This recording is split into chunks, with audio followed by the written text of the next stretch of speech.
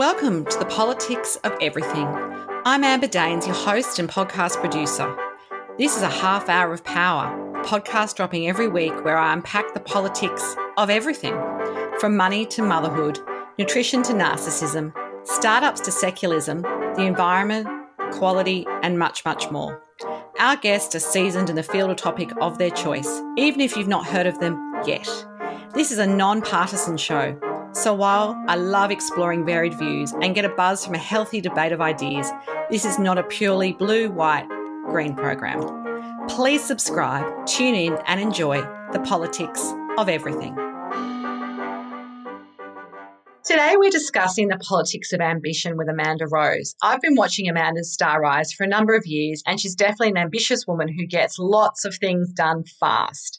Amanda wears a number of impressive hats, including being the founder of Small Business Women Australia, publisher of Business Women Media, and founding director of Western Sydney Women, Western Sydney Executive Women, and managing partner of Western Sydney Advisory. As one of the most influential people on LinkedIn, Amanda Rose, with the hashtag BossLady, is quoted as an internet-winning blogger by Time.com and regularly contributes to the ABC Drum and has a weekly Boss Lady careers column in the Daily Telegraph. A passionate keynote speaker, Amanda has worked with organisations such as the Australian Defence Force, CPA Australia, Uber, ANZ and Western Sydney University on the areas of confident leadership, conflict resolution and relationship building via connection. She holds a business degree majoring in marketing and psychology from Macquarie University, a Masters of Communication Management from UTS, and postgraduate qualification in educational leadership from Macquarie University. She's the non-executive director of Excelsior College and is on the New South Wales Government's Council for Women's Economic Opportunity. If the word ambition had a moniker, surely Amanda Rose would be it. Welcome to the show. Thank you for having me. Goodness me. So much in there. Incredible. I'd be curious to know, as a kid, did you have a childhood dream of what you wanted to be when you grow up, and did you end up doing it? Interesting, actually. I wanted to be a lawyer. So it was my ultimate dream to be a lawyer. It's all I wanted to do. But I also wanted to have my own business. So they're the two things that I wanted. Didn't become a lawyer, but did end up running multiple businesses that are mine. But on the law side of things, I've just enrolled into a law degree. Oh, because you don't have enough to do, clearly. Because I get bored very easily. But I believe in if you've got a gap and you want to learn something, you should go and learn it. Absolutely. Well, the word ambition has both positive associations, terms like success, leadership, change makers, but also can be used negatively when it comes to notions of ruthlessness and that win-at-all-cost attitude, which reminds me actually of a 1980s or 90s legal drama that you'd watch, and it always had that kind of ruthless lawyer coming in, so very on point. And interestingly, I read an article last year saying that many women avoid using that term for the fear of how they're going to be perceived, because it just seems like being career-minded and ruthless is not necessarily a great thing in the modern era. How do you personally review your relationship with that idea of ambition? And is it really hard for us to say out loud or not? It is, I think. I think it's hard for women. I think ambition's a dirty word for a lot of women, and it shouldn't be. An ambitious man is, wow, he's, born for success and leadership. We should be following every decision he makes. But an ambitious woman said, well, what are you sacrificing for that? Should you be doing that? And I think TV shows like Suits is a good example of everyone adored, Harvey Specter for doing the exact same thing. But the managing partner, she was seen as, she's got to sacrifice relationships and a future, and she was always seen as harsh. And I think it was fascinating. But I love the word, and I'd love to see a real culture change in the corporate world, also in small business, anything that an ambitious woman is a smart, savvy, dedicated, powerful woman. And I think women need to harness that, embrace it, and pretty much tap inside them. Like there's something inside every woman that want to do something, but there's something holding them back. And often it's what other people think. And out there, I actually believe that they've made women feel guilty for being ambitious because they want to keep us in our place. Yeah, there's a really gendered view of how ambition plays into, I think, what you could be and what you should be. Do you think your ambition has changed, obviously, over your career and your business journey? Do you have a better relationship with the word? Have you changed your ambitions? What's been your trajectory with the word ambition? I've always loved it. I've kind of secretly loved the fact that people hated that I loved it, because it separated me from the competition in a way. So it sets you out on top. But the further I've moved along, the more I've embraced it, loved it, harnessed it, perfected it, if anything. So I think when you first start out, ambition is just the desire to succeed. But the more you do and the more you refine what you do, you realize you will succeed quicker when you're more focused, when your ambition is actually put into a particular structure or a particular goal. So I've perfected that. I'm still perfecting that over time. But it also means, which I think a lot of people don't realize, especially women, that being ambitious also means saying no to a lot. So it doesn't mean just saying yes to opportunities. It means cutting out a lot, sacrificing a lot, and saying no to things that aren't relevant. So just because you want something or want to succeed doesn't mean you should do it by any means, because it's a waste of time. So I think I over the tend to agree years, with that. yeah. So I'm better at saying no. I mean, no was my first word in life, but I'm better at saying no. And as a result of that, it's like, oh, you're ruthless. Yeah, I think that's okay. We also have limited time, and I'd love to. Is there an example of how your ambition has changed over time, or maybe where you put your ambition? Like you would have said no to things recently, maybe that the younger Amanda Rose would have said yes to. Is there any examples of that come to mind? Just lots of opportunities. So a lot of people want to partner with me or hire me or clients, and it sounds like a great opportunity, but is it in line with where I want to head? Is it in line with what I actually want to do? And another question I ask myself is, what's my earning capacity with that opportunity versus what I'm working on currently? So, that short-term gain for long-term pain, that can happen with ambition. So you think, oh, that's a shiny object or a really great opportunity. I might like that. Yes, but that's short term. What are you sacrificing long term for that? So a lot of opportunities I say no to, big, small.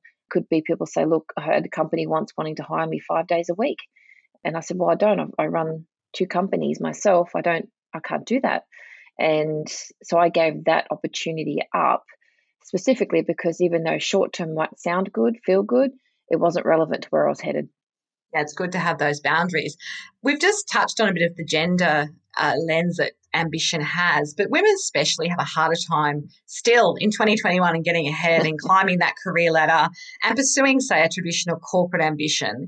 It is getting better, and I've witnessed that in my sort of 25 years of working in media and comms, but we still have a long way to go. And particularly I think of that gender diversity piece at the board level or in the C-suite roles that we see advertised or filled.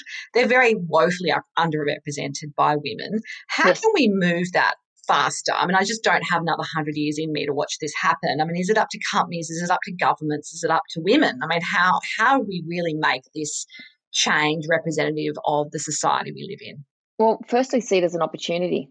So the fact that aren't many women in these roles and these positions means that it's a massive opportunity for yourself personally, but also don't fight it head on.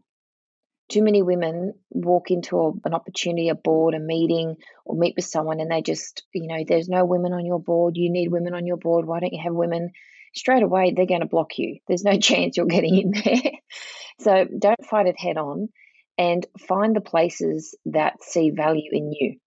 They see your uniqueness. You've got to push, you've got to self promote. So I think women need to go out there and self promote more, be more strategic with their relationships, go out and find opportunities or boards, or they want a promotion, and start speaking to the right people, but build relationships. So don't fight it head on. Strategically build alliances with the right people that they see value in you, that they don't see in anyone else, and they think, wow, we've got to have her.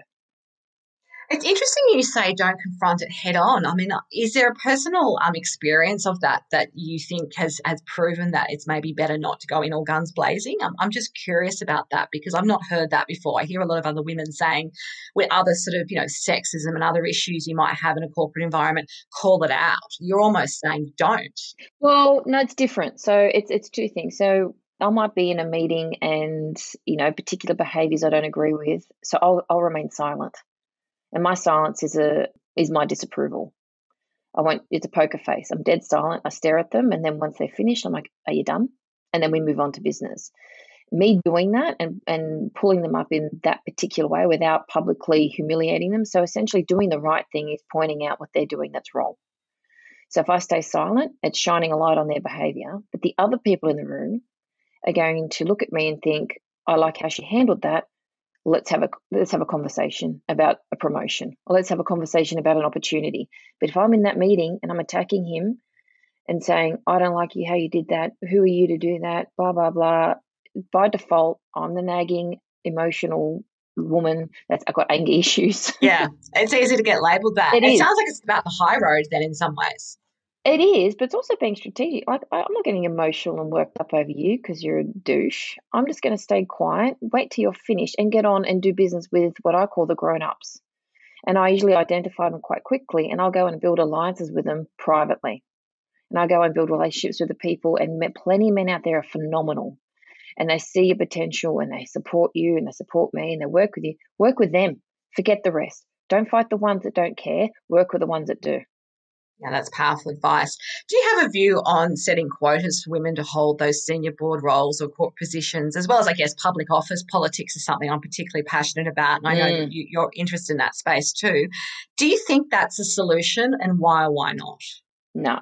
The reason why is I've seen it happen. So you can have quotas in a political party, but it doesn't mean that those women get treated any better. So you just have more women there, but they're still treated poorly. It's a cultural issue.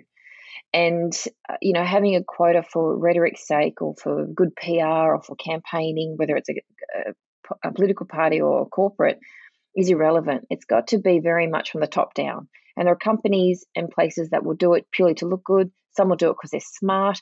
And the ones that are smart and strategic, they don't need the quota. They just do it. So again, I say look for the places and work with the places that genuinely see value in you. And to do that, you've got to not fight them head on, but you've got to show them your power, show them your influence, and show them why they should be choosing you over someone else. I can definitely see the merit in it. I guess the counter argument is that a lot of organisations, what doesn't get measured doesn't get done. So it would be easy just to hire the person that's like you, and if that's another, white male of a certain vintage, that's who you're going to feel comfortable with. If we, but that's not profitable. So that's why I like to work with businesses that focus. It comes to the crunch, a good businessman, right, or business person looks at the bottom line. They know a good culture, a productive, diverse, and diverse is in diversity based on what they need, right, to provide whatever they need to provide, and it has a great bottom line.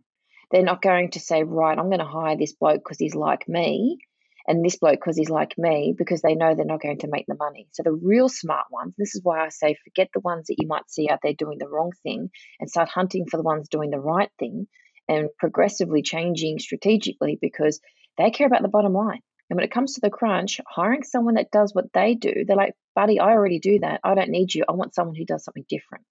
Yeah, there's a lot of power in that. And obviously you've had that experience as well.